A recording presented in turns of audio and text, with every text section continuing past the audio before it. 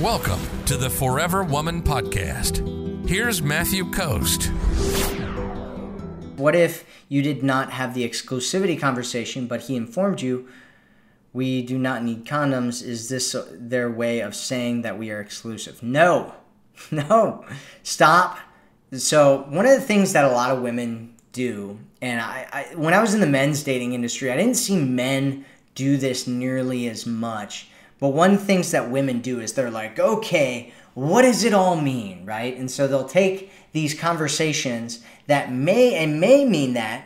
It's possible, but I wouldn't assume that, Like, it could mean that he had an STD check, right?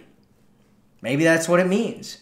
And so you want to get clarity on what it is that he's talking about. And so don't come to me and be like, hey, he said this, what does it mean? My suggestion is that you find out from him. I mean, there's certain things where you can ask me and I'm like, yeah, this is what that means.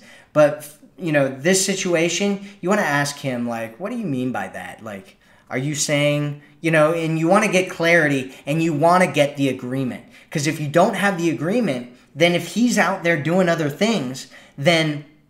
And you're like, oh, but you said that we don't need condoms, right?